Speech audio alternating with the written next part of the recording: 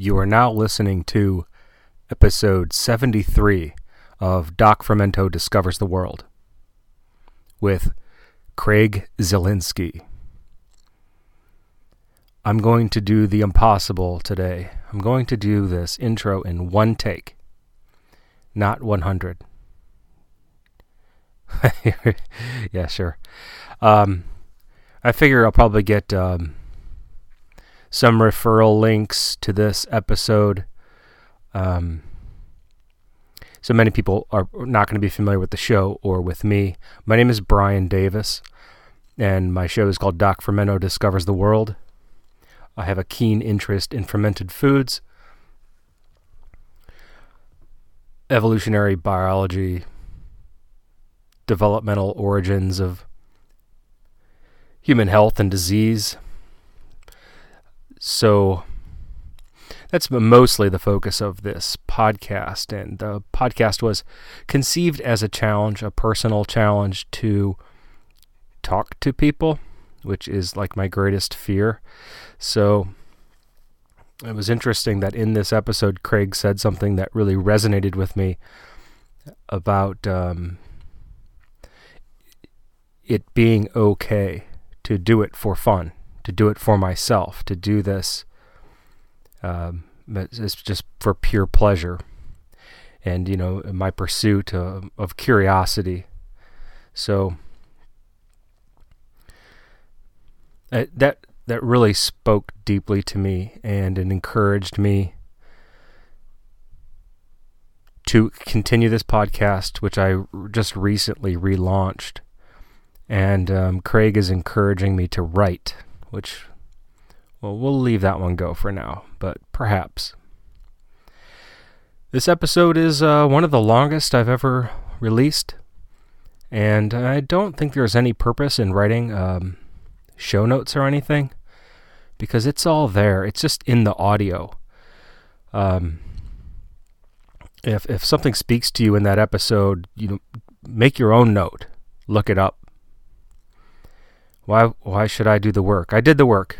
I made the podcast. I called in a favor and brought in a friend, and I feel so grateful that Craig spent his morning with me and shared his wit and witticisms and his curious accent, coming from San Diego and all.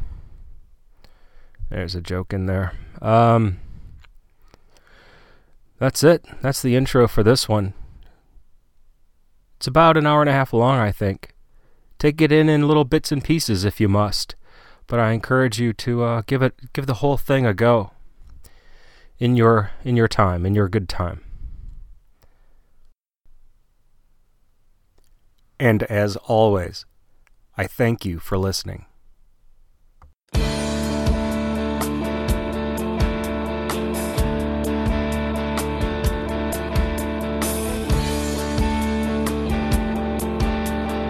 Speak to me. Hello. Good. Now you're in my head. That's Yeah. What, you weren't in my head. You were coming out of my... A dream come true, having me in your head, I'm sure. Aye. Right, so we're not doing video. I'm just staring at your angry face. I'm staring at you. Oh, yeah. Oh, you are? Oh, Yeah. nice. So I got you. Okay, let's see. Maybe I can turn mine on. I don't know why it's Well, not going if two-way. if you do turn it on, that means we're going to use more bandwidth. And we'll get crushed, probably. Something bad will probably happen. I'll turn mine off. Just, are we doing only audio? Your podcast is only audio? Yes, it's audio only. There you go. Now we're gonna. Do I have to look at my face? Right. Closing all my things that I've got open. How you getting on, mate? Are you all right? Yeah, it's a rough morning, so I'm glad I'm really glad I had this, a time scheduled with you, because it forced me to get out of bed. How can you have a rough morning if you were forced to get out of bed? I don't understand how that works. No. Well, I don't get it. The roughness is just, it's physical. I'm just beat beat down. Oh, right. Okay. Yeah, I feel like I don't know, a wounded little animal that had to hobble home, and Right. I did How old not. are you? I'm 44. Okay, so you feel like you're 44 today. Today, yeah, for sure, Good 64 lad. something. Good lad. Yeah. That recovery stuff, man, that's a bitch. Yeah, it has to be a whole different process when you start at 44. Like, you know what I mean? I've been a non-physical person for forever. I have no Yeah. flexibility. Yeah. As you say, I'm, weak as a baby. Yeah. And then to start this, I'm doing jiu-jitsu is what I chose to do, and it's absolutely brutal. Yeah. And I'm taking baby classes. I'm just doing fundamentals. Right, hold on. Yeah, Are we yeah. recording yet? Oh, sure. Yeah. Do you want to just start recording? Yeah, sure. Okay. Well, I wasn't recording. Oh, that's okay. Yeah, just whenever. Do you want to count in or something like that so you can I just match it up. I don't seem to ever have a problem. Okay, right. I'm going to start recording. Hold tight.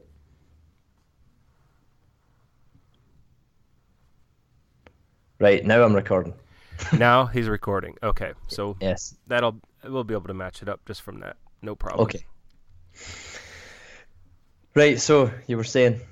Yeah, I was saying about I started the old man jiu-jitsu, as Rob Wolf calls it, except I'm the old man in the class, so it's a little rough.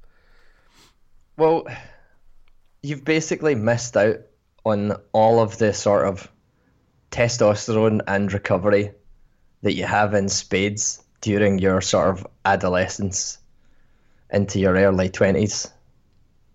Right, like my coach, the guy who Yeah. owns the gym, is 33, Uh-huh. and he's a black belt, so it took him more than a decade. Yeah. So he hit that sweet spot, and now he's 33, and yet he's flipping cartwheels, and he's just super fit. It looks excellent flexibility, joint mobility. Plus, he's savage. Yeah. Well, all of those things kind of wrap in together. Well, it's pretty interesting though, because I think you've got a lot to enjoy about starting a new physical activity at age 44. I think that's a massive plus. Simply because people just don't do that. Nobody does that. Everyone gets kind of stuck in their ways and whatever their athletic pursuit or lack thereof is.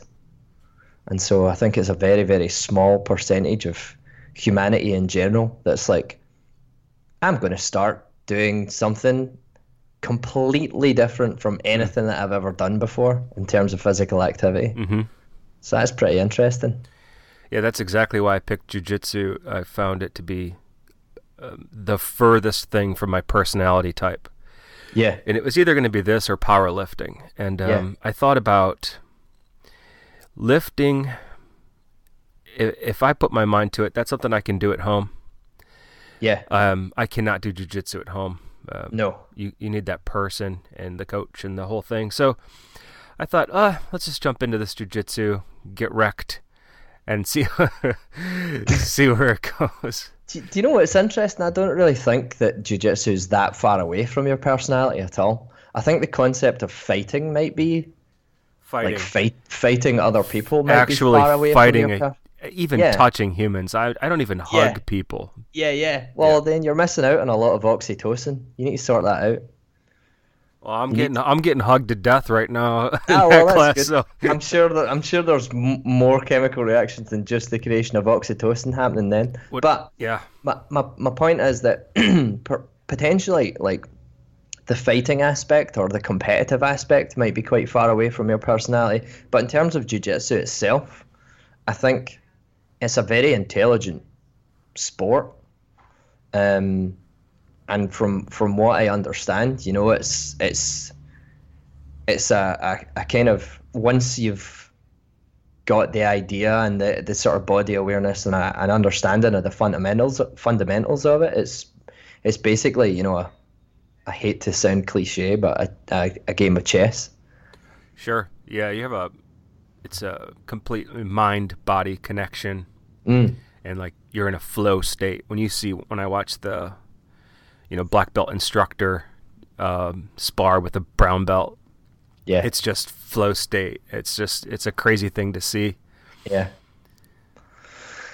Indeed.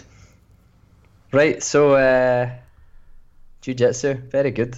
Oh Very yeah, interesting. yeah. So that's why you feel beat up and you're Right. struggling to get out of your bed And in I the was morning. like, oh, good, I have an appointment. I have to get up. I have to get out of this bed. So, okay. And it's with me. Lucky And, old you.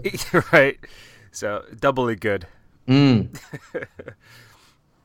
So here's a question. Have you built in any sort of new practices, recovery type practices? Being that all of a sudden you've gone from somebody who does almost no physical exercise apart from drinking vodka and working on cars, to like getting ragdolled by people who are half your age in a gym setting. No, I didn't even really have the concept of any extra recovery. I just, no, I eat a lot and I sleep. I don't know what else there is. Well, yeah, well, I mean that's pretty much what you have to be dialing in. But what I'm interested in is, are you going to bed earlier? Are you? Oh yeah, bedtime is going to earlier and earlier. My wife has been asking me how far I'm gonna back this up. Like, Right. am I just gonna come home and go straight to bed, from practice or what? So That's pretty interesting. yeah, I think my bedtime is backed up about 3 hours. Now that's interesting that you've been forced into that scenario by the fact that you're doing something physical. Like you just can't. So do you find that you're like, I have to go to bed? I'm done. So, Yeah. I'm so beat up. Totally. I limp in there at 10 p.m. instead of 1 a.m. and I'm done. I just lay down and that's it. I'm out. Yeah. Interesting. That's interesting. Good. And that tiredness lasts, that's not just the night of practice. It'll be the next night or even the next night after that too. I stay. Oh. It's just yeah. it's like a reset of my clock. Well, Plus- yeah, that's plus physically beat. well, yeah, actual physical beating. So apart from, the sort of adaptive mechanisms of trying to get stronger and your connective tissue trying to kind of grow and strengthen, you've also got the aspect of the fact that you had somebody kneeling on your belly or like pulling on your throat for a while. Yeah. Yeah, for me it's I have no chest, like no chest strength. I don't and you're sparring with some of these guys. We're not like doing a lot of sparring, mostly just drills. You're just drilling technique. Yeah. But you get one of these big chest guys. They're just barrel chested. It's like my entire body weight is just in their upper body, and they lay on you. And the whole idea of jiu-jitsu often is just to smother the other person. Yeah. You just use gravity, just smother them, and they. Oh my God! Like right now, my this breastbone area is just a big giant bruise. I look like I have Iron Man's glowing power disc thing on my chest, except it's a big giant green bruise. It looks That's awesome. pretty rad. Yeah. That's pretty rad.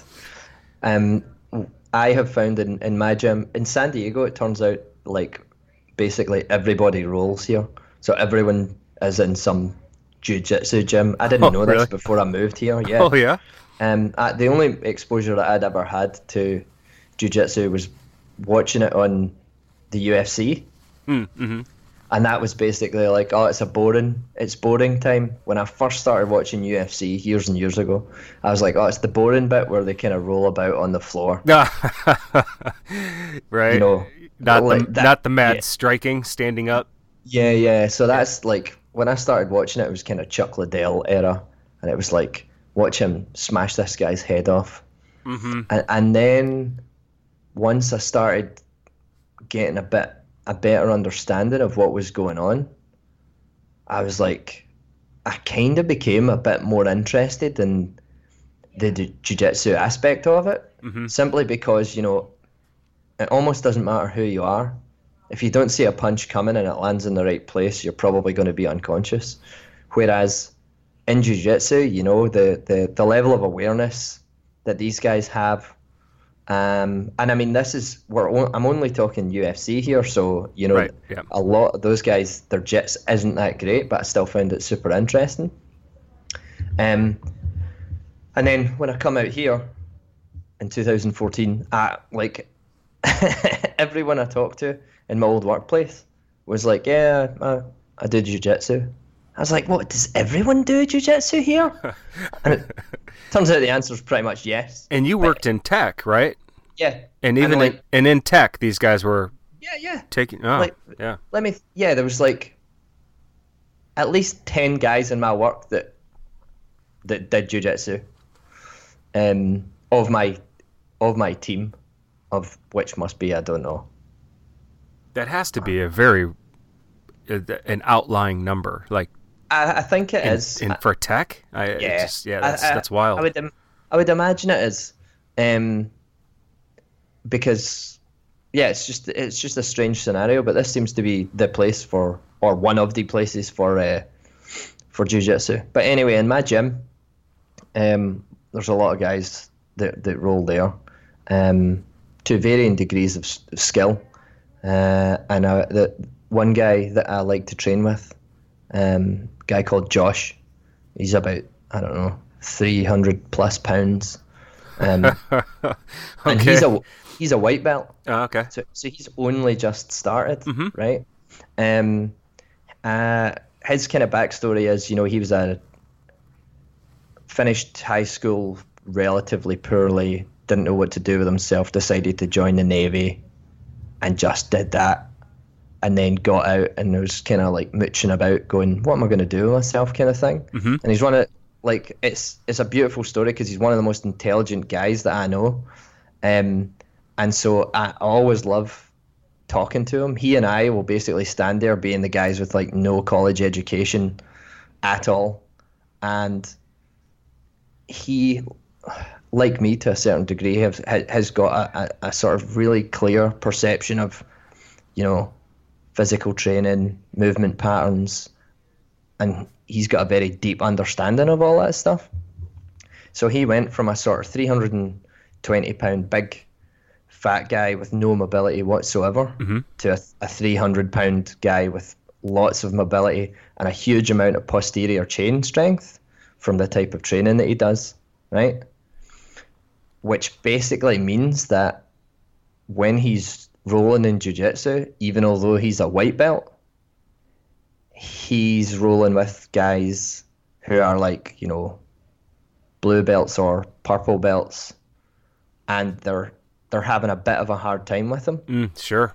Yeah. Simply because, he can bridge like so easily against these guys because he spent so long, doing Olympic lifting, deadlifting, like working on his posterior chain recruitment and things like that. And that seems to be something that's missing from a lot of the jits guys. They're like, I don't want to get big. If I lift weights, I'll get big, because obviously they've got to fight in weight classes, right? But I think the negative aspect of that is that they're missing a very significant piece of their training, which I think would be super, super useful to them. And that's the posterior chain recruitment and musculature, working on that, working on the hamstrings, working on the glutes. And missing out on that all for fear of being heavier. Yeah. Because of competition. Yeah. Weigh-ins. Yeah. Interesting. Yeah.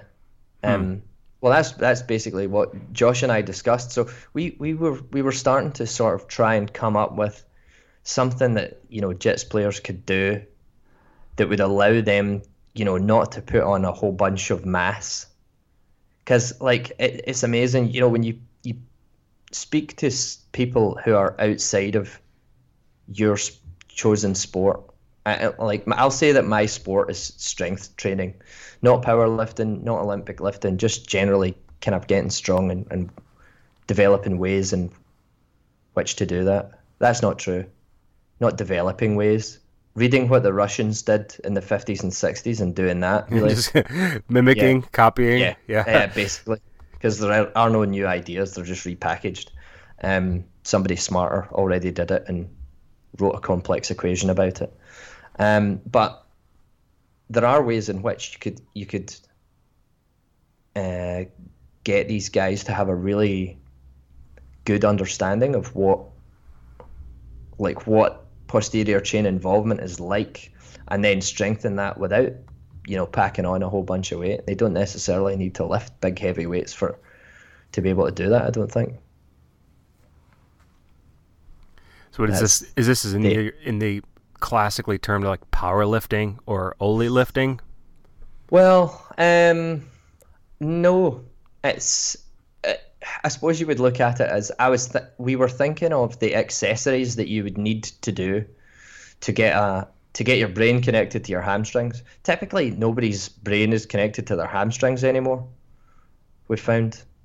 And the reason for that, I think, is because, we never go below parallel in terms of sitting down. The lowest you probably go is a squashy couch. Have you got a couch? I don't want to talk about couches. I loathe them. I hate them. That's a good way to be. I sit on it. I either squat on our couch and I get yelled at because I'm destroying the cushions, or I sit cross-legged or some weird position on the couch. We got rid of our couch. We don't have one anymore. Yeah, that's good. Except you're the weirdos now. Well, how are we the weirdos? Like, it's funny, when you unpack that, you're like, okay, we got rid of our couch. Like, people think you haven't even moved in yet. Aye, Steph posted about it, or has posted about it in the past. And people are like, well, what do your guests do? Right.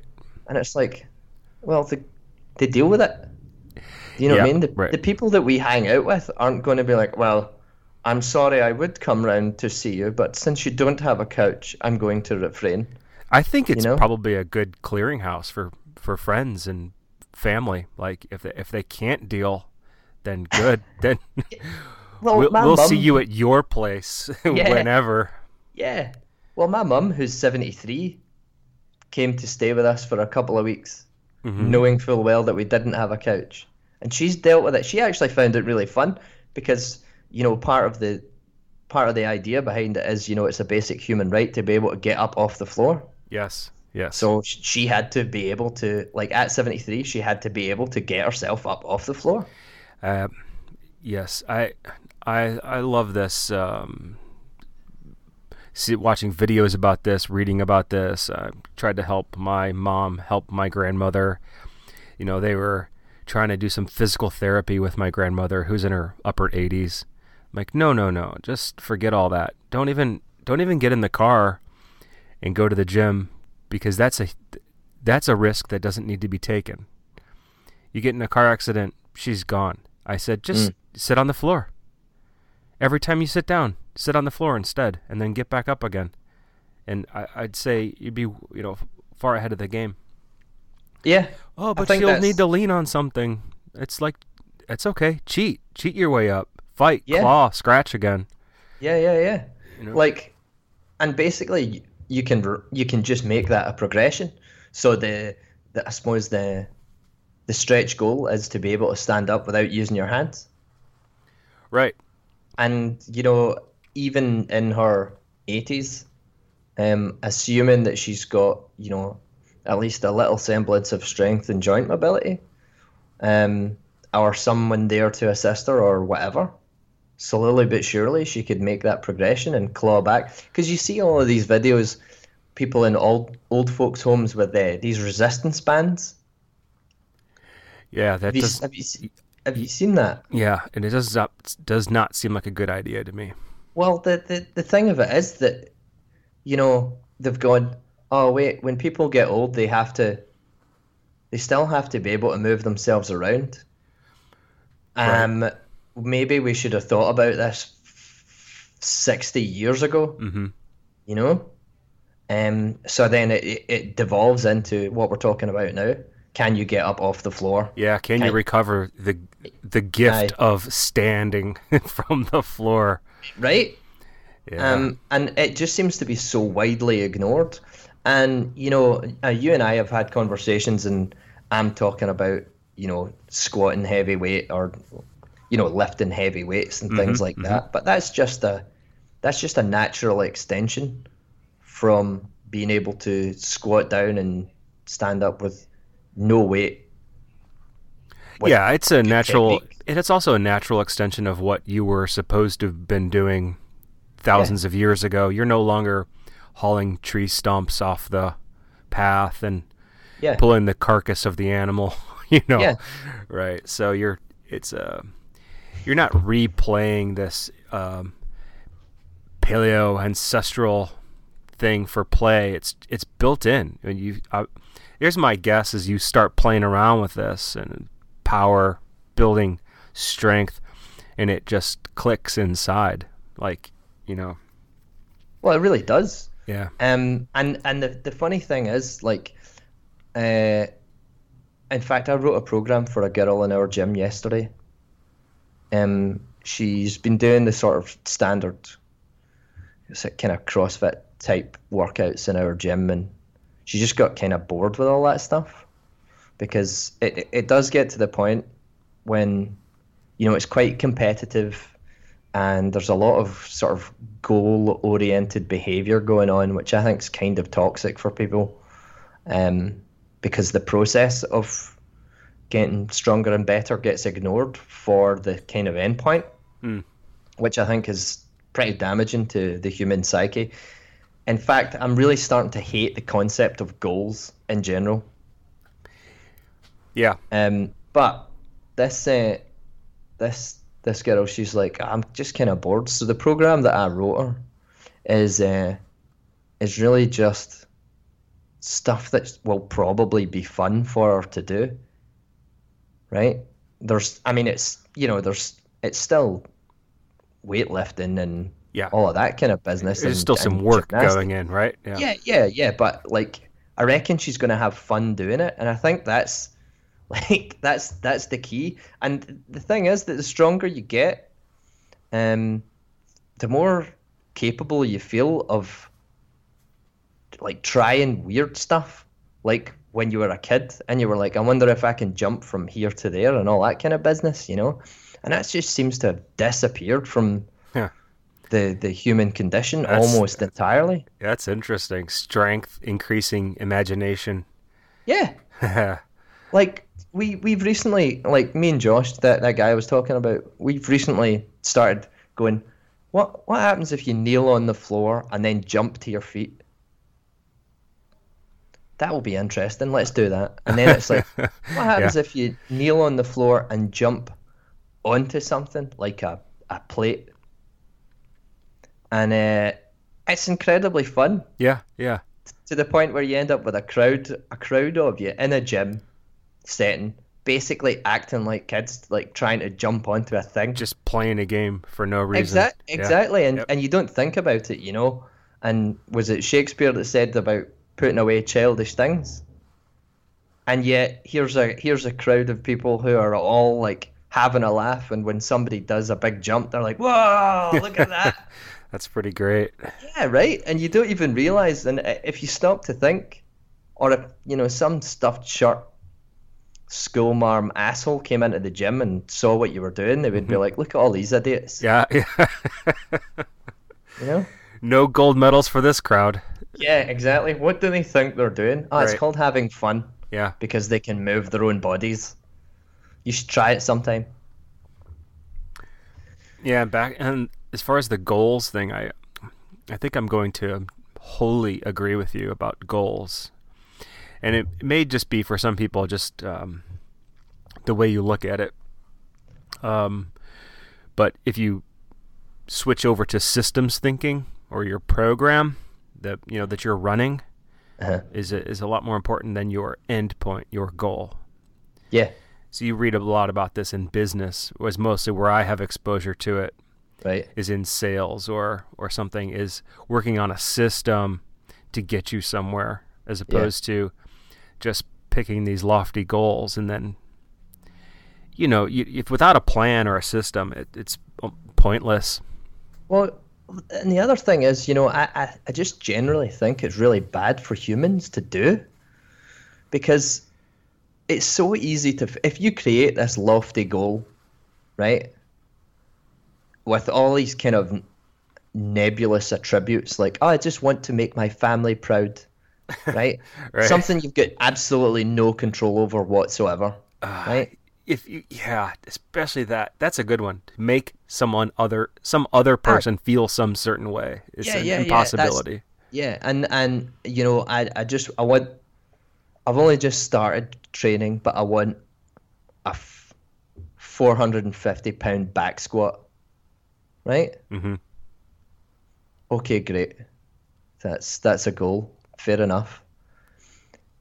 The first time you miss a bloody 200-pound back squat, you're going to be like, holy shit, this is like half. You're so far away from your goal. I'm not. What? This is fucking pointless. I give up. Right? Yeah. Or, let's look at it from a diet perspective.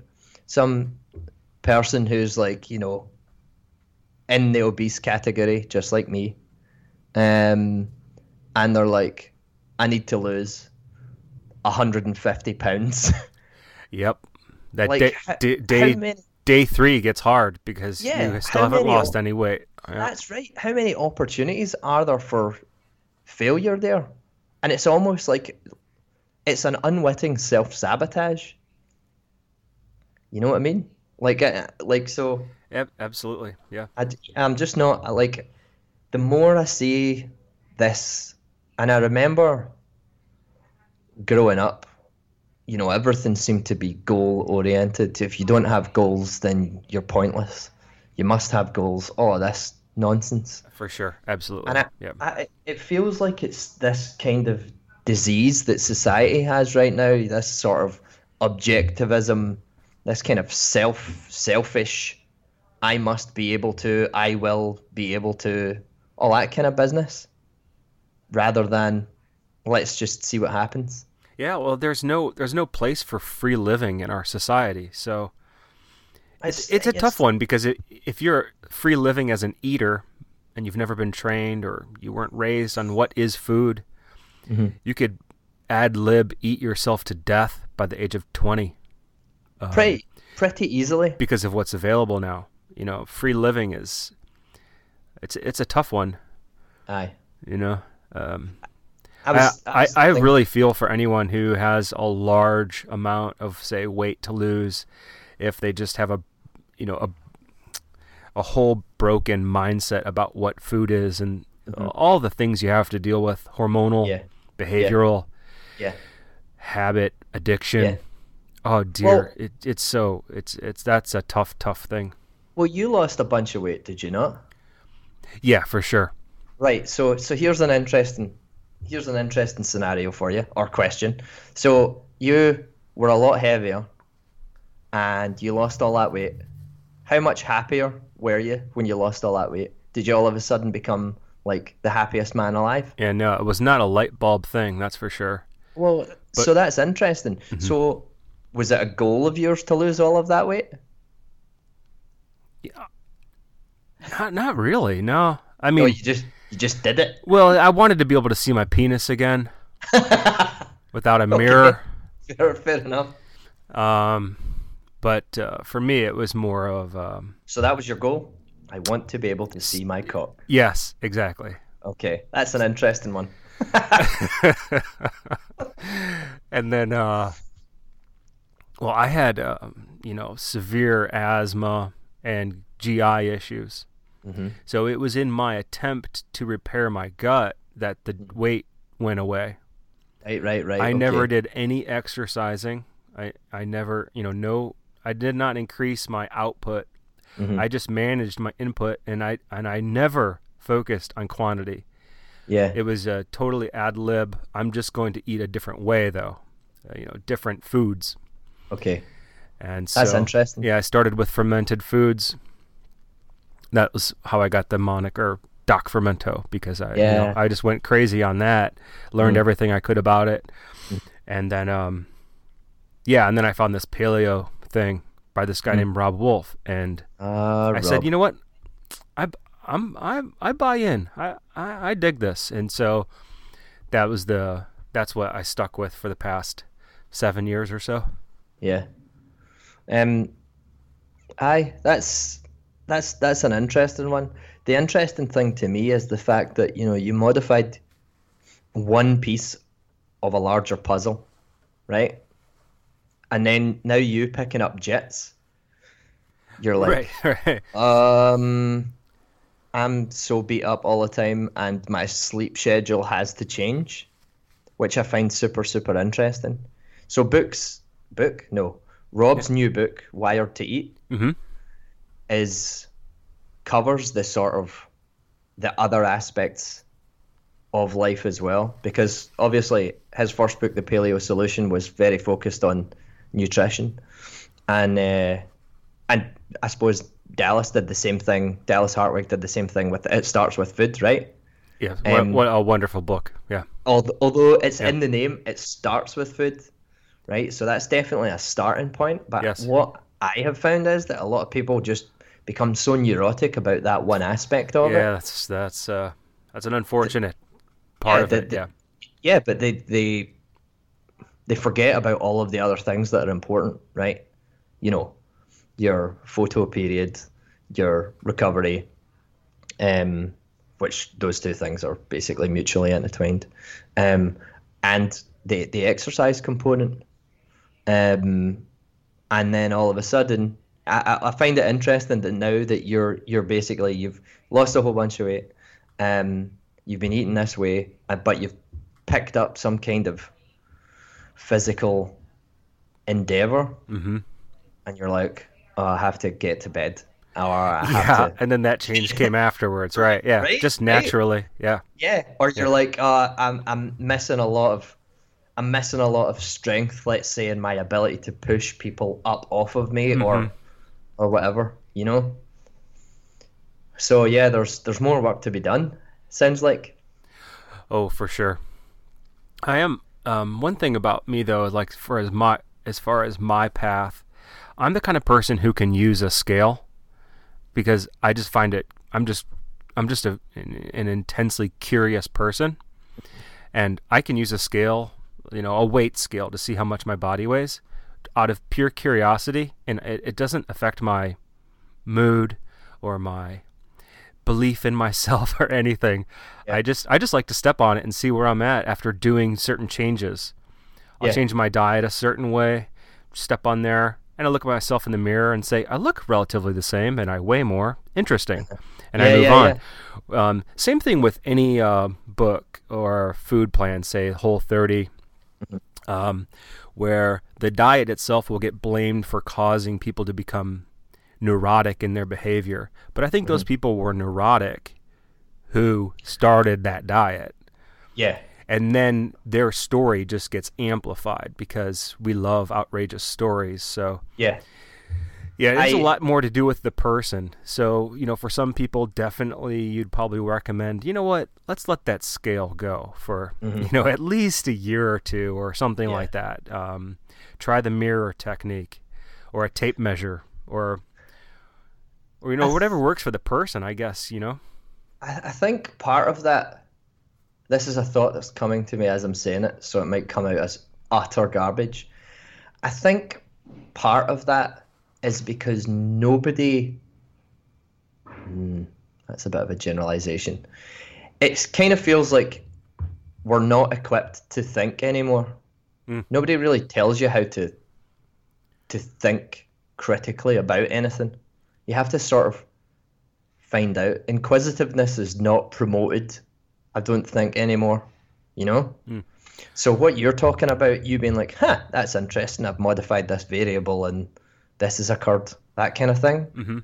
People mostly aren't like that. And I think a lot of neurosis about things in general is because people don't know why anything is happening at any point. Because so then it's just fear. Yeah, because they've never been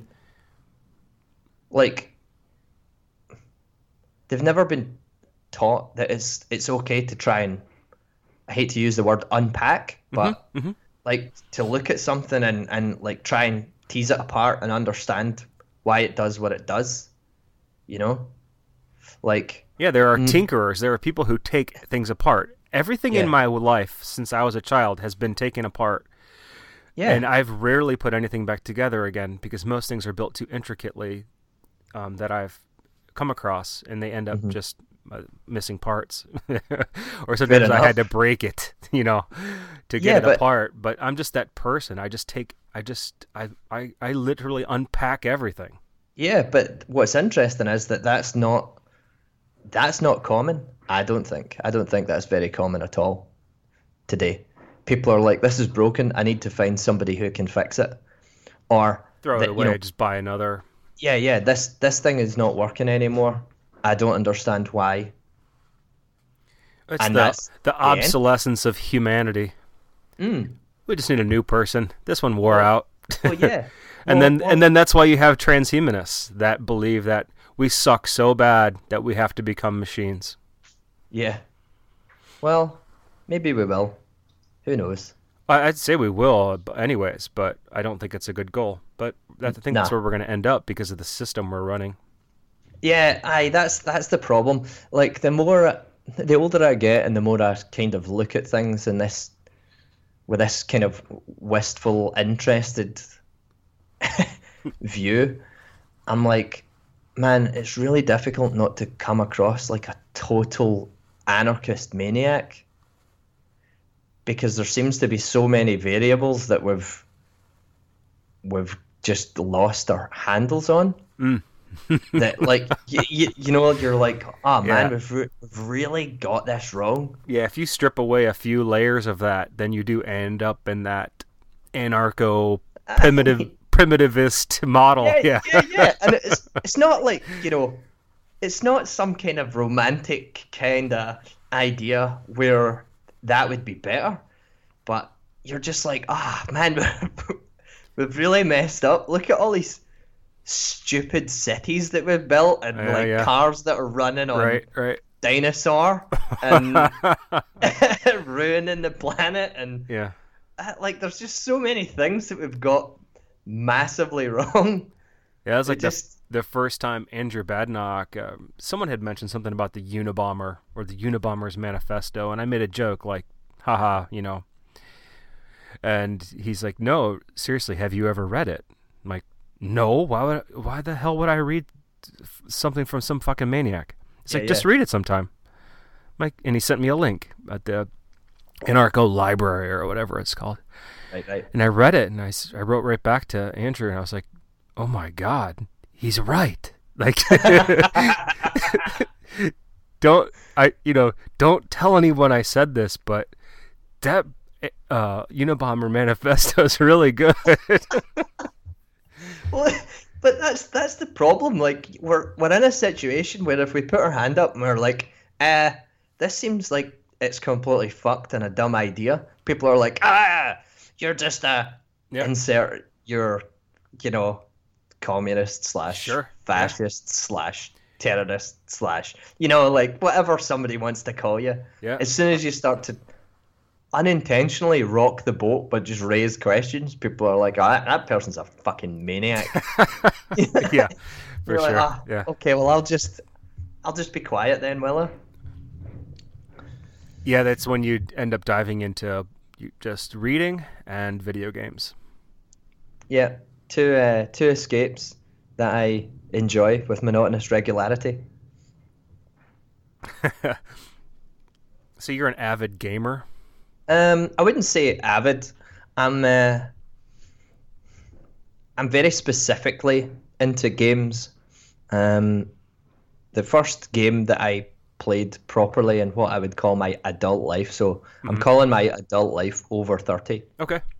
Was a game called Skyrim, which is basically an RPG, a role-playing game that fits with my id very well, where you just go around a fantasy world, and there's other people in this world, other players? No, not other. It's just you. There's no other players. It's just you and a lot of NPCs, so non-playable characters, and you're just trying to stay alive. And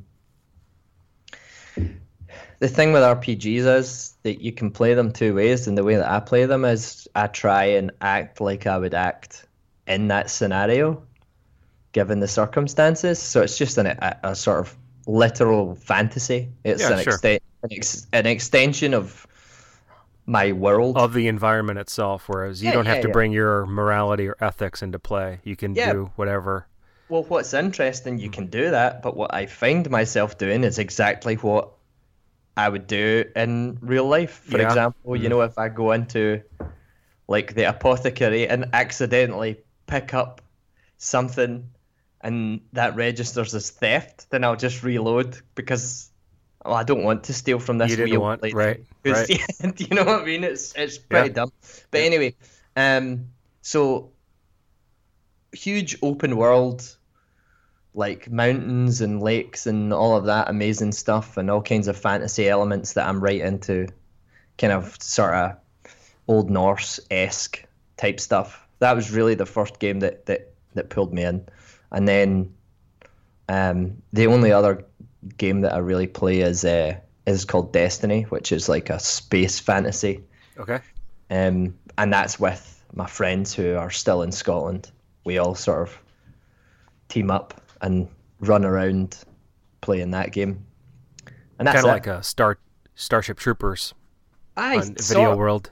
Yeah, sort of same kind of idea. And the funny thing about it is that the game's 3 years old, and it's not Destiny I'm talking about now. The game's 3 years old, and it can be quite toxic when you're playing against other players because there's a lot of real assholes on that who are very good at the game, but they make they let you know that they're very good at the game when they beat you and things like that.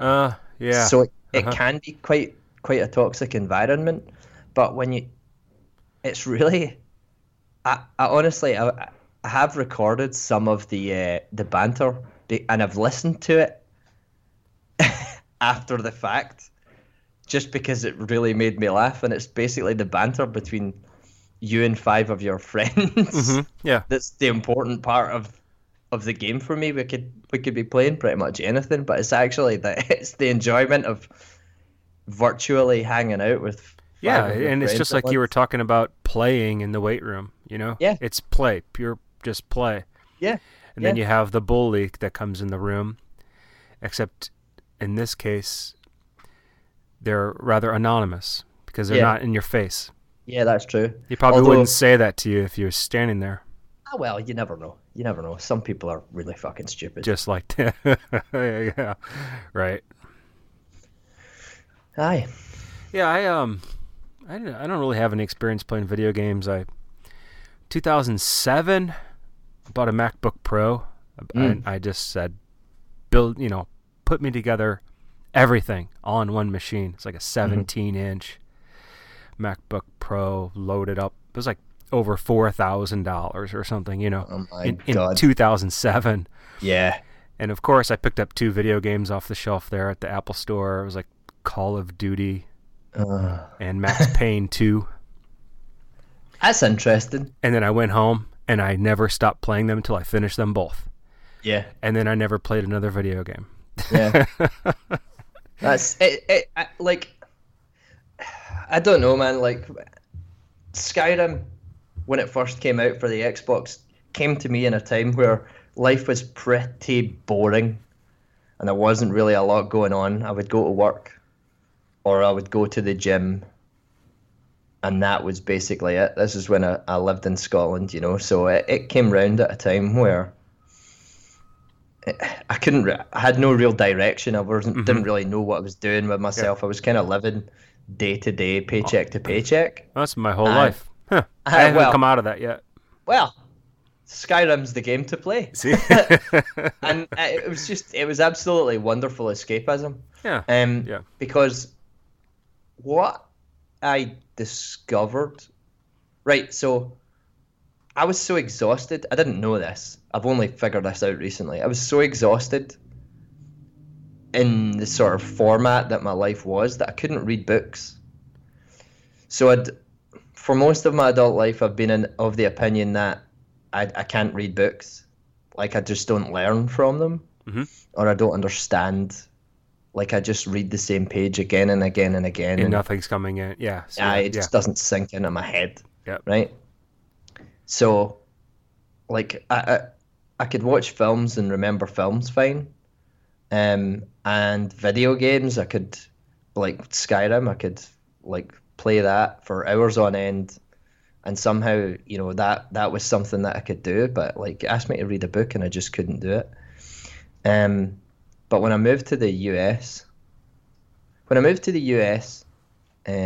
I didn't have permission to work. So you have to apply for permission to work when you move here, right? Mm-hmm.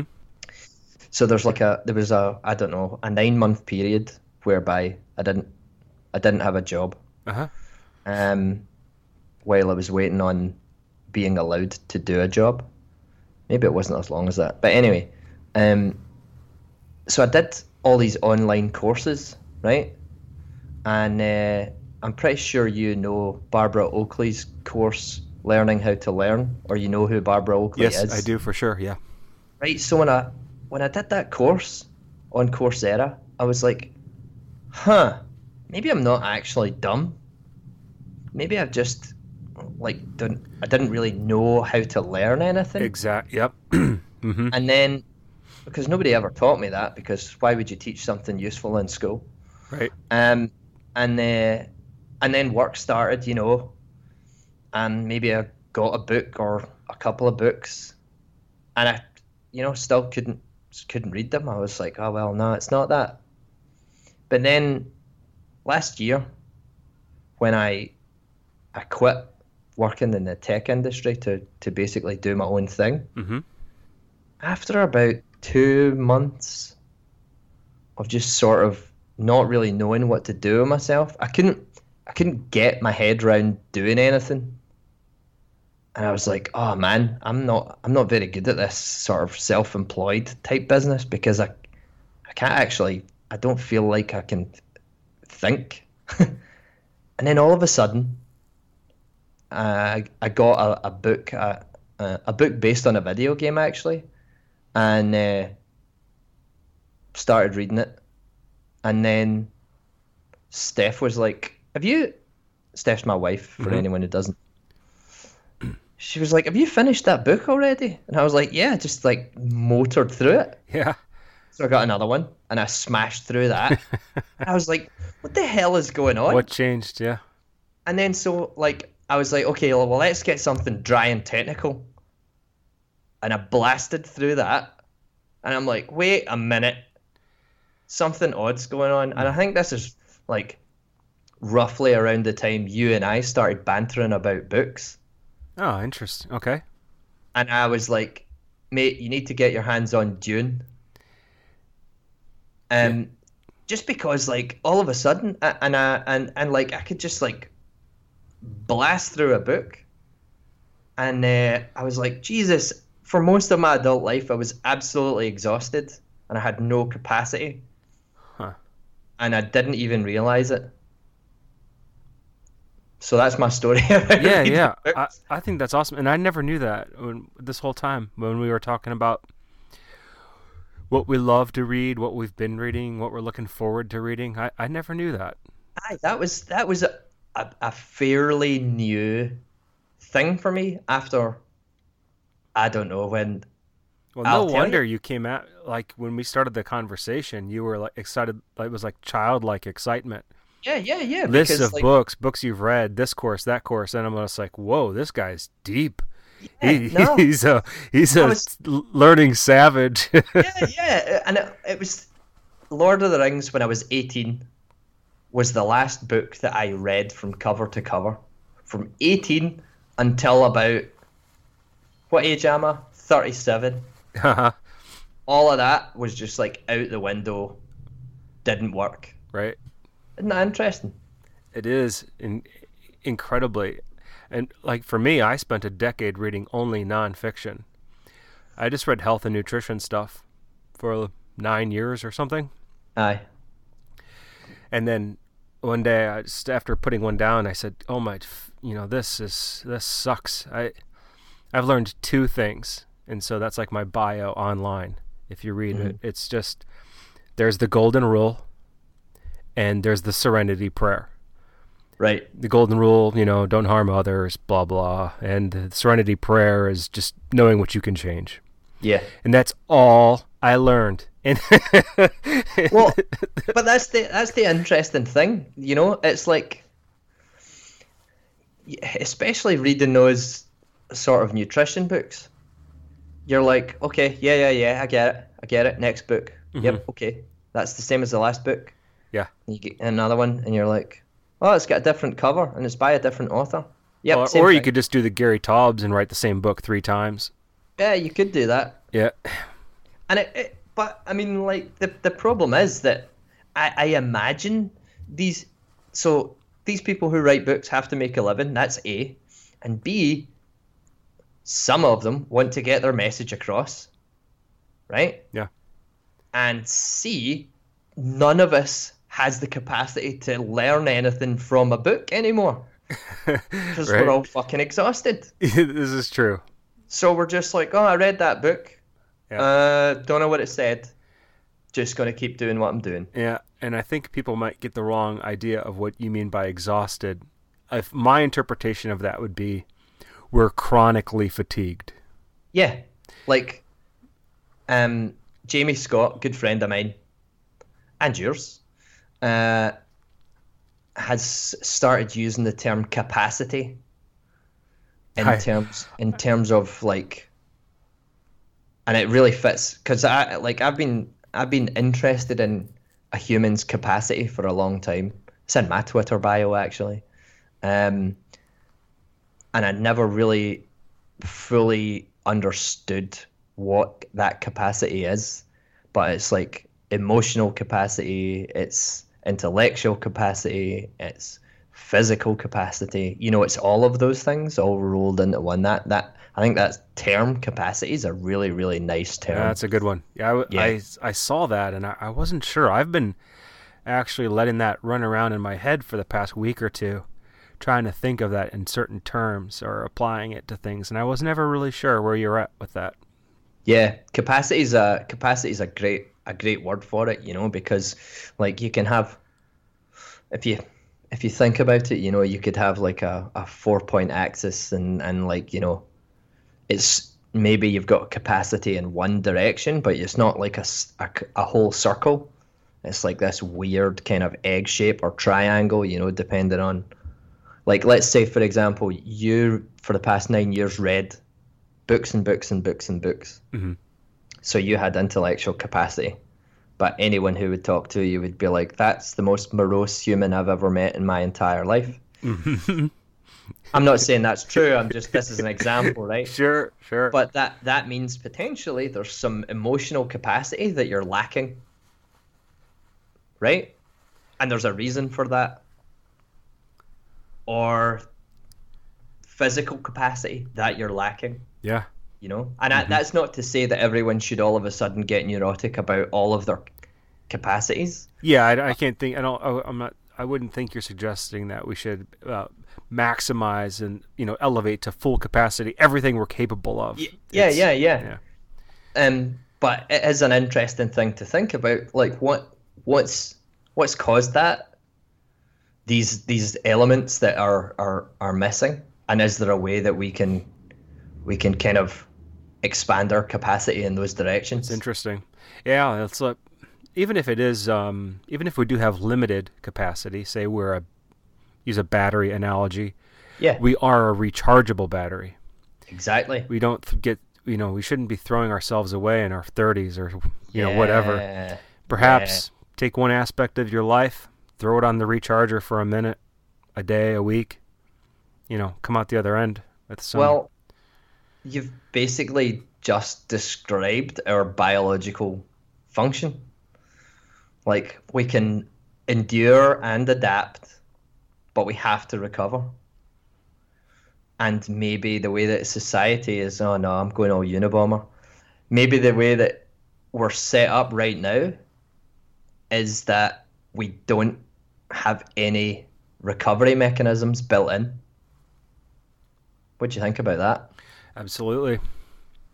Isn't that interesting? Even in the best jobs in the country, they often will offer you up to maybe 2 weeks a year to yourself, right? Yeah, what the fuck, man? Yeah, that's a good job. I tell you what, see, coming from like Europe, that's absolutely insane. Well, now you know why we're the most insane country, most angry, reactionary, vicious, and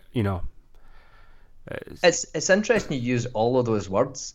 I would use the word frightened. oh, fear. Oh, reaction. Like, Yeah, reactionary is fear-based. Yeah, for sure. Yeah. yeah. It just seems like everyone's really, really scared. It's because you're on unstable ground every moment of your life. There's no stability. You have no future net. There's nothing. People are scared. Yeah, and I think it's interesting because, like, do you have a TV? I do. You do have a TV. Have you got, like, do you get commercials on it? No. You don't? Right, okay. So, I have it's connected to the internet via right. apps. Yeah, So I have okay. the Amazon Prime and Netflix subscriptions. Right. So, yeah, basically you're the same as us. Um, I've been in scenarios like Steph's originally from back east, Massachusetts. Mm-hmm. So we went there for Christmas, and like the TV was on, and it had commercials, and I was like, "What the fuck is this?" I was like, "What? This is crazy! Yeah. Can you see this stuff?" And it's almost like special forces torture training. You know, like white noise and bright lights and all this kind of fear-based. Do you have a backache? Maybe you've got leukemia from asbestos. You know, and like it's just like constant. And you're like, it's no wonder everyone's so fucking scared. It's like naturally built in that, you know. Yeah. It's absolutely everywhere. Yeah, Your there's identity is poor. It's so weird. Yeah. About at least 4 times a year, maybe 6 now. I'm not, whatever. I have a little antenna that I do hook up to the TV, that I run outside. Like, so over the holidays, maybe the family comes over, so I turn on the the NFL game for Thanksgiving. Oh, yeah, the armored hand egg. Yeah, so we put that thing on, and then I don't know. I think we watched our most TV from like November through to about now. I've had the TV on maybe 4 times, commercial TV, in Super Bowl or whatever. Yeah.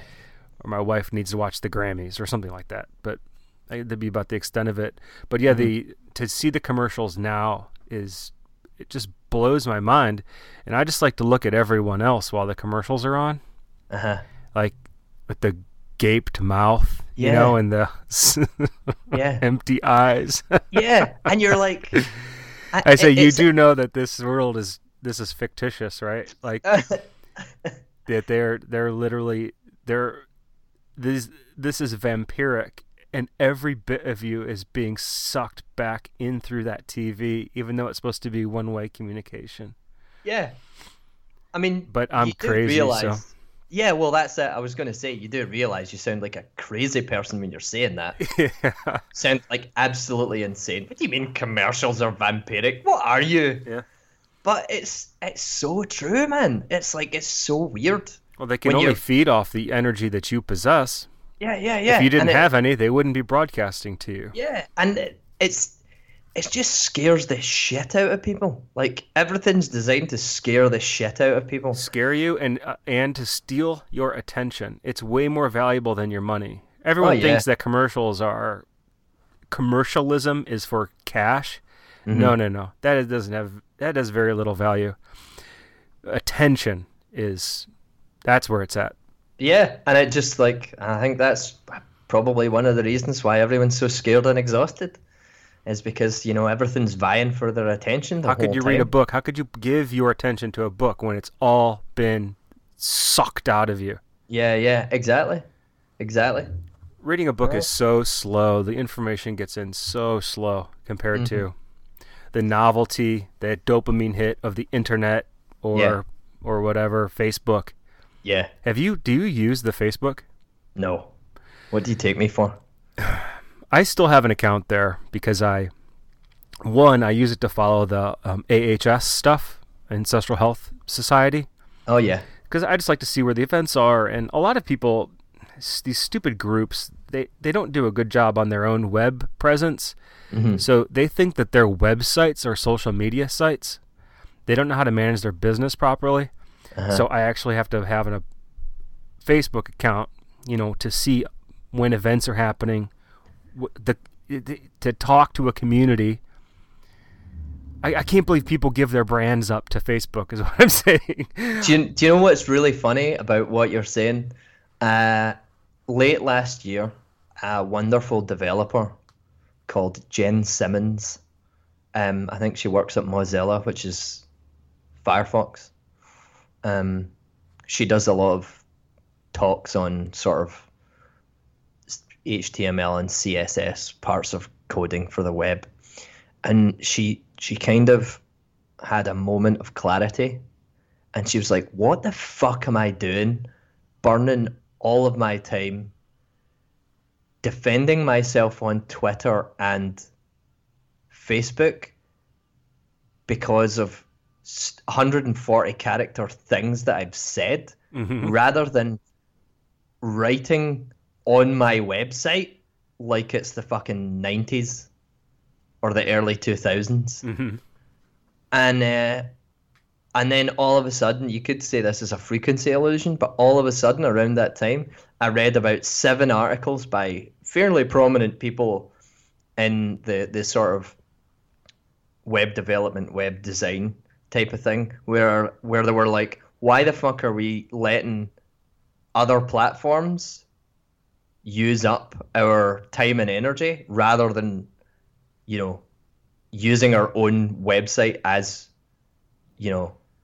our presence, where we can control the content. We don't have to worry about how it reaches people because we've written it and it's there and people can come and see it. Mm-hmm. Like, when did that shift occur and why is it happening? And so a lot of people now are basically exactly what you're saying. They're like, no, I'm not going to waste time on these other platforms now. If I can use that to share the fact that I have updated my website and that's it. So that's interesting. Exactly. Using the social media as an announcement platform. Yeah. For people who hang out there. But if you want to come and talk to me, I'll be on my website. Exactly. That's great. I wholly agree. I mean, I've owned a blog since, I think I registered my domain in like 99. Wow. Or 2000, but I've never blogged. I don't know. I've never felt like I had anything to say, or that I did, but not to write it out. Well, I don't know. I've just been more curious. So, have you ever tried writing? No, not seriously. It's kind of a joke. I'm a Twitter length writer. Well, I mean, but here's the interesting thing about that, right? You've never tried. And so you don't actually know, really. True. And what's the worst that can happen if you do write on a website? You just find out I suck at it. Well, by that no one wants to read measure? It. I think the thing is, I do get disappointed when I don't get the love I need for the work I put in. Well, you see, that's entirely understandable, and that's basically the same the world over. Like, it doesn't matter who you are. There is a sort of narcissistic continuum, right? Yeah, there's a spectrum for sure. But like, we as humans, we do have to have somebody pat us on the back and go, well done, I like that. But I think where we've kind of gone wrong is that we need absolutely everybody to pat us on the back. Yeah, right.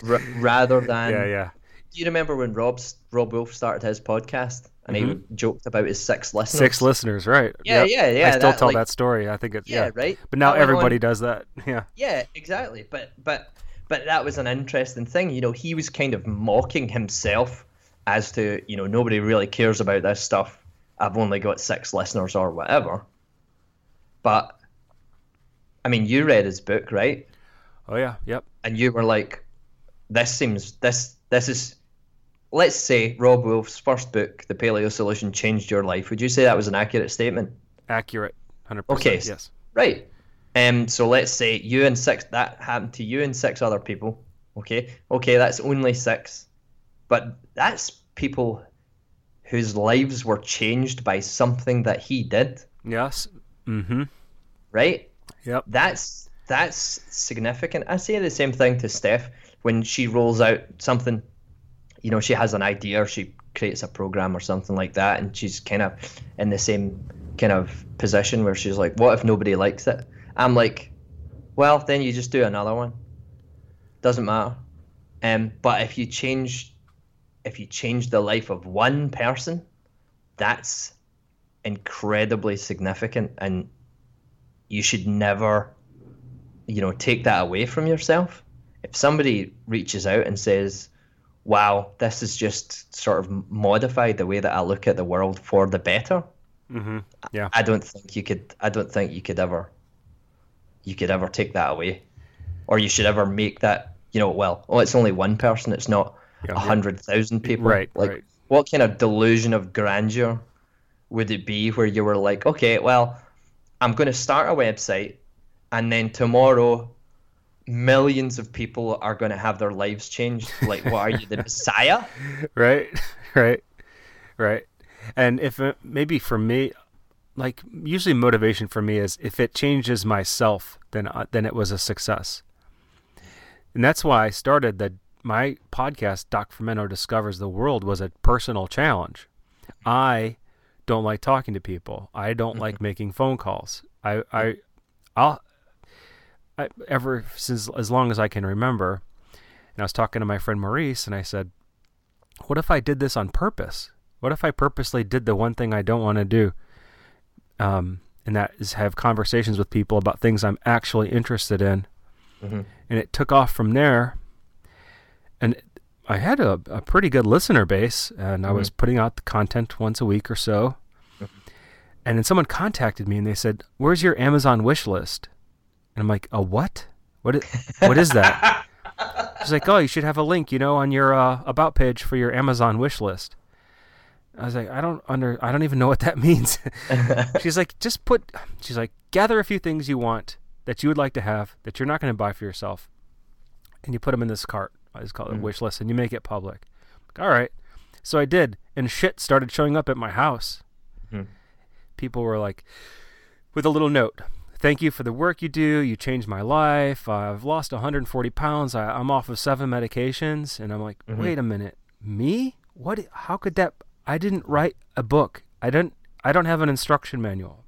Yeah. And what people have been telling me, it's just that having the conversation, and a varied conversation where I'm talking to different people from different backgrounds with different strengths and weaknesses, allowed a lot of people to feel comfortable making a change in their life. So, that was shocking to me. Well, so here's the point. You should start writing and see if you enjoy it. That's your next challenge. There we go. Next challenge, yeah. And yeah, because what I'm doing, that's one reason, you know, I auto delete all of my tweets. Like every 3 weeks, it just deletes them all. Because I feel bad that I gave it all away. Like, and I don't mean, I've tried to tell this before. It's hard to describe without sounding like a total narcissistic ass, but I didn't give the content away to my friends. I gave it away to Twitter. Is kind of how I feel. Yeah. And it's like my personal diary that I'm fine with my friends having, but not the Twitterverse itself. So I just auto delete all my tweets. And I've often thought about, doing a blog, actually writing some things down, but then that would require structure, and I'm rather structureless. Well, I don't know why it would require structure. I mean, who would, like, why would you, like, what would that structure be for? Like, why would you be like, okay, I have to write a thing once a week. Why? You don't. You can write whenever you want. Whenever I want, right. True. But do you see? Yeah, I just follow. We have traps in our thinking, so. Yeah, of course. Yeah. Like, there are traps, I have set a writing schedule that I must adhere to. It's this kind of goal thing again. You're like, okay, for all of the people who don't know that I have a website, I am going to write for them once a week. And then, 3 weeks in, something happens where your life gets messed up and you're not able to, write. And then you're like, fuck it, I give up. I missed that week, so now I've broken the rule and I'm just going to go and eat donuts. The rules-based living. I see this a lot when a nice person, I say nice, that sounds trite, but I mean it in a very good way. I mean, a person I like. Yeah, let's take that word. Let's take that word back. Let's take the word nice back. I like it, and you're not supposed to use it, but... Well, let's fuck that rule. We're going to use... If people are nice, we're going to call them nice. You're right, right. Right, carry on. So, I won't say the person's name or anything, but they start a weekly email newsletter, and I find it really fascinating. I look forward to reading it every week. And then they quit. Yeah. Or they announce with utter apology, like a page of apologies, how they missed a week and how they feel so they've let everyone down, or they let themselves down, or the pain that they caused. It's like, no, take the break. Guess what? 2 weeks in, I'm really looking forward to the newsletter. Yeah. And I like a nice cohesive way you put this stuff together, and it's really great. And then instead, a few failures in, and then just drop. Yeah, that's quit it. Game over. Yeah, disappointing. Yeah. And I think that's because of that harsh rule set, you place upon yourself. And if you can't meet those rules, then you have to quit the game. Exactly. I think maybe partly as a sort of a self-sabotage. Steph has a lot of clients that she works with where they've got all of these stories that they tell themselves, which is basically like a nice defense mechanism for the inevitable fuck up. So they can just basically be like, I mean, that's always been the way for me. So their narrative is on a loop. Yeah. It's a short tape and it just loops. Yeah, exactly. And I've heard the analogy as like a cassette tape, if you remember those, with the little tabs pulled out. Mm-hmm. You can't re-record over that tape any longer. Yeah, exactly. And it just keeps going and going and going in a loop. Yeah. Mm-hmm. So turn off the auto reverse on your cassette tape. And then what I used to do when I was a kid was I would take paper and I'd fold it up and I'd put it in that little hole where the tab belongs. Yeah. So that I could re-record on an old cassette. Good lad. So you can do that in your real life too. Yeah. Or you can give yourself the permission to do that. Permission, yeah. Good stuff. Aye. Interesting. Exactly. Watch me blogging now. Here it comes. Well, I mean, like, I think everyone can benefit from writing some stuff down.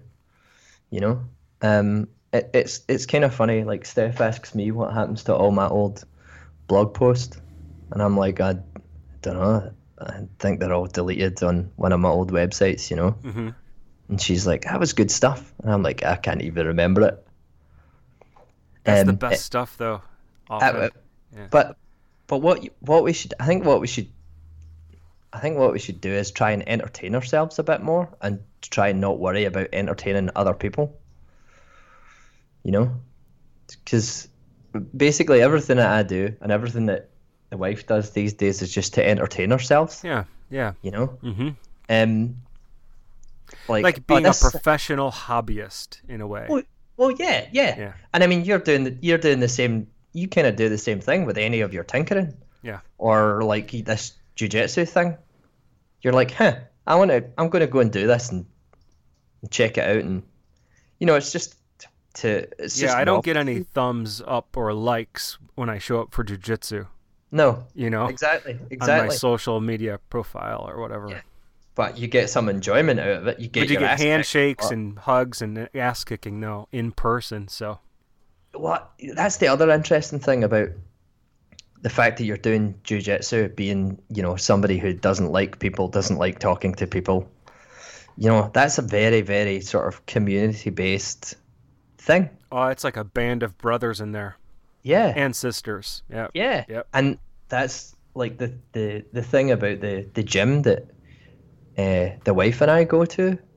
It's basically the same thing. It's a community. I remember um, when I was playing Skyrim the first time around, my mum said to me, "You don't do anything with your life," and I'm like, "What do you mean?" And she's like, "Well, you're either at work or you're at the gym, and that's it. That's all you do." Mm-hmm. And I was like, "Well, that's the two places where all of my friends are, right?" Yeah. Right. Right. And the gym that we go to now, and I made this observation at some point last year, the amount of eye contact and smiley faces and people coming over to talk to other people when they enter the gym is very, very high. And I'm like, the lifting of weights, that like the purpose of this place is only very partially for people to get stronger. This is primarily an environment where people can have a community that they feel like they belong to. This is a tribe I'm looking at right Yeah. now. Yes. It's a And tribe without tribalism. exactly. Yeah. And The negative benefits aspects. Yeah. Only that just the positives. yeah, there's no us and them. It's Right. just basically, and nobody's thinking about what other gyms are doing or anything like that, right? They're just coming in because they want to hang out with their friends, you know? And it's really, really interesting. I find that really, really interesting. Just watching other people interact, smiles, hugs. Somebody comes back from out of town who moved away, and they're in town and they're going to train here, and everyone's so happy to see them back, and all of this stuff, And Yeah, I'm like, yeah, wow, yeah. this is just like, this is what we're supposed to do. This is community. This is, and then I sort of think about people who go and run by themselves. Yeah. Right. And I'm like, I don't know if that's good for you.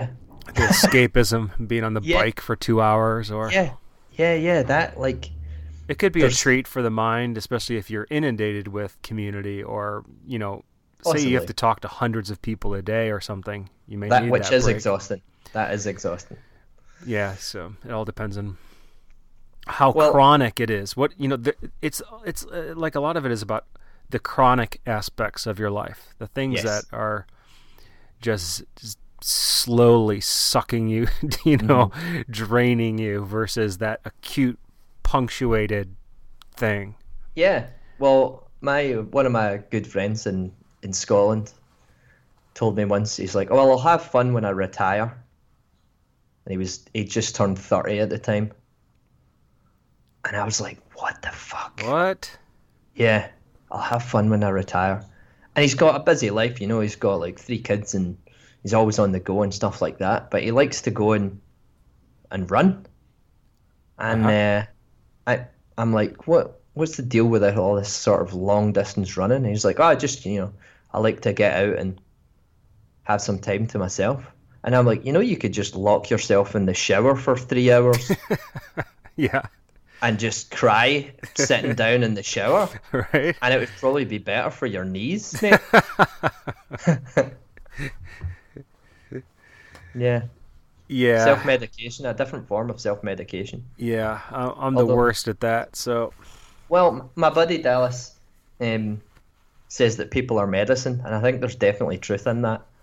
I mean, I remember when you and I met in Boulder, and it was as if we'd known each other for years. And it was just I great. felt exactly. I could not believe we were sitting at a table for the first time. Yeah, It didn't and feel that way. no, no, exactly, and Yeah. I think that's what happens when you kind of you meet with people with like minds, or not necessarily like minds, but Yeah, it's not a likeness, it's something else. Yeah. aye, Yeah. it definitely is, but like, But this idea, I never heard this, people as medicine. That's really yeah, good yeah, yeah, because medicine is poison in the wrong dose. absolutely. Yeah. Toxic. Wow, wow, Yeah. you've just taken that a step further. Like I hadn't actually thought about that before. Like the dose is the key there, Yeah. or the kind of The medicine. kind Yeah, of medicine you'd be yeah, taking the wrong one or interesting. tainted, Yeah. expired, left out in the sun too long. Mm-hmm. Oh yeah. Yeah, I've been most I the thing I've tried to avoid the most is people, I'd say. The And people what and nature. what do you mean? What do you mean that you've For tried to avoid nature? like, well, I um, you can only just barely touch the nature. You can't. I've never been able to get out. Really, been too afraid to go out into it. No, I don't know what the hell No. you're talking about. What do Oh you mean? wow. Yeah. Well, it's just because it's the wild. It's that. Hard to describe. Okay, so It's like it would reveal the nature in me. So instead, if you hide indoors, you can avoid all that. okay, so we're not talking about walking around in a forest. We're talking about going and trying to survive. Yeah, or some level in between. A nice walk in a forested area is fine, but But that's not what you're talking about. nah, You're not talking really. about Yeah, like going in like going in. to a deserted island and trying to survive. There you go. Yeah. Okay, well, you probably don't have to do that. Like, it probably isn't really necessary to try and do that. But in Japan, they're like prescribing go and walk about in a Just go for a forest. walk. Yeah. Yeah. Aye, there's a lot to be said for doing that. Like, people Just need to do that more. just a little bit. Honestly, mate, like, Yeah.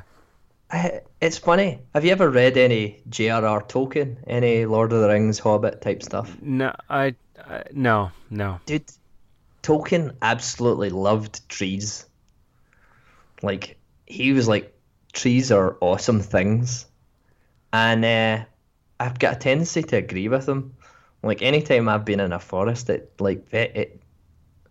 it's just such an interesting and great experience. I wouldn't give it away for the world, Yeah, It's yeah. There's a lot to be said for it.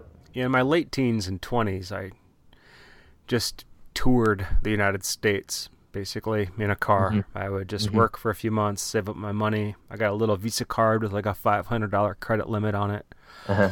And then I would just travel and I'd just go to all national parks and national forests Wow. all over the whole country. I've been to every state, all 48, contiguous states. Hmm.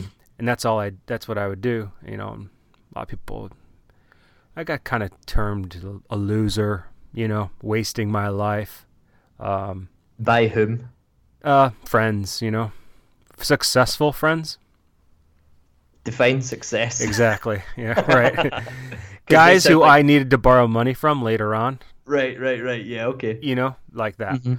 Right. So, but yeah, so, I kind of misspeak, I guess, about the nature thing. I just, maybe it seems like it's so distant to me now. Like I forgot how important it was to me at one time.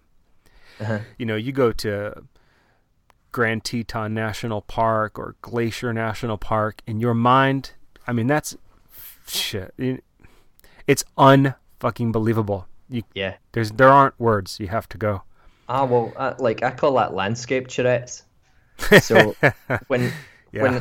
when I went to New Zealand for the Ancestral Health Society Symposium of New Zealand in 2004, 15, I ran out of words very, very quickly Real for the quick, places right? that we went to. Yeah. I was just like, That's I don't have any words that's for literal like, awe. yeah, Yep. actual awe. Yep. Things were awesome there, and I'm just obsessed with the place now. I just just Interesting. want to go back Yeah. all the time. We have and some live good there. stuff here, but we don't have anything quite as new and remarkable as there, I'm sure. But some of our stuff is pretty darn good. Oh no, I mean, don't get me wrong. The places that I've been to here have been fantastic as well. Yeah, the first time I ever saw a bald eagle catch a fish out of a lake that I was sitting on in a little boat, a little rowboat. Yeah, that must have been amazing. Yeah, that's like you're crying for a moment. Like, I did not even just see that. That's amazing. And that now in reflection, I'm like, I'm so glad I didn't have a camera back then, or an Instagram, or Aye, you know, 'cause you'd have been desperate to capture it. and I'd have been so upset that I missed the moment. But I didn't. That's the thing. Like, people are so desperate to capture everything so that they can show other people rather than looking at it and remembering it with their brain. Is it real if only you see it? You know? Aye, Does it have yeah. any value at all if it's not shared? It's so odd. Same thing when you raise children. You want to capture every moment with a camera. And then I quickly quit. Like, I just stopped filming everything in our lives. And I feel bad for my youngest son because there's like no video imagery of him. Just the first two kids, you know, and it just tapered down quickly. Yeah. But there's something about personal moments. Well, that's it. The first time I ever ran into a black bear on a path, that's a moment I would never forget. Oh, of course. I was trapped between. So there was a baby bear cub down on the lake's edge. I was on a path. I could see the bear cub, and then I knew I was probably not a good thing. Mm-hmm. And then I heard come crashing through the woods, coming downhill towards me, was Mama Bear coming for her cub, and that's the realest I've ever been in my life. Yeah. That was the most real moment. I'd say. Aye, I'll bet. Did you die? I did not die, and there wasn't even an incident, but you hear that sound and you see some shadow thing coming, and you're like, holy fucking shit, I'm gonna die. Yeah. I broke all the rules. First I just started walking backwards, and then I just took it and just ran and said, fuck it, I'll just die running. Yeah, may as well. Why not? Die running. Oh, God. There's a reason to run. Well, you've just come up with a reason to actually run. You can get run. away from a fucking bear. Yeah, even though you know it'll catch you and kill you, but you definitely wouldn't want. I couldn't fight it. Aye.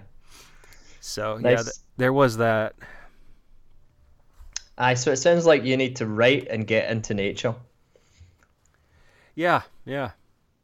But let's not set any goals, because goals are stupid. No goals, though. I won't. I promise not to. All right, I think I need to let my voice recover. Okay, you go and recover your voice and your body from all that rolling. Yeah. And then what you can do is you can figure out how on earth you're going to introduce this discussion, because it seems almost entirely just purposeless. Yeah, it's a real struggle for me to do introductions. So have fun. My challenge. Yeah, thank you. Yeah. Mm. Thanks for your time, and man, it was really good to talk to you. It feels good. Feels good. It's always good. It's always good to chat. We should do it more often. I think so. All right, big man. Okay. You have a great day. Enjoy the rest of your day. And tell the wife I said hello. I will do. Okay. Bye. Bye.